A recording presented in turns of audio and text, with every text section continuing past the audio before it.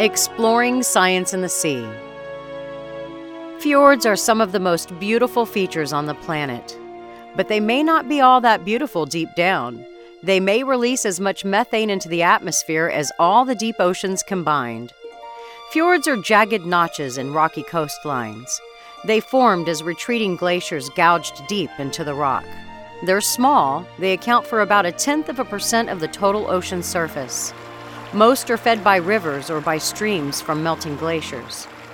Their sediments contain a lot of decaying plants and animals, along with fertilizers and other nasty products from the land.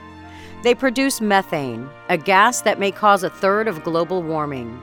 For the most part, the methane stays deep.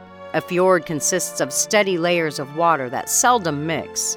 And most of the methane that does bubble upward is broken down by oxygen in the upper layers.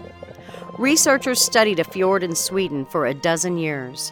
They sailed into the fjord and they deployed robots that sampled water and sediments on the bottom. And they found that when a storm roared through, it stirred up the layers of water.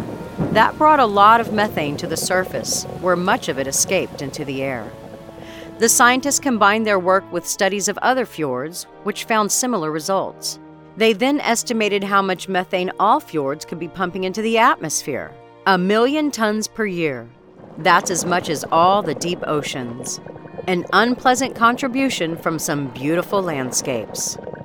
Our writer-producer is Damon Benningfield, script coordinator Rachel Roday, audio engineer Shayna Brown. Our executive producer is Lee Fuman. For the University of Texas Marine Science Institute, I'm Holly Brawley.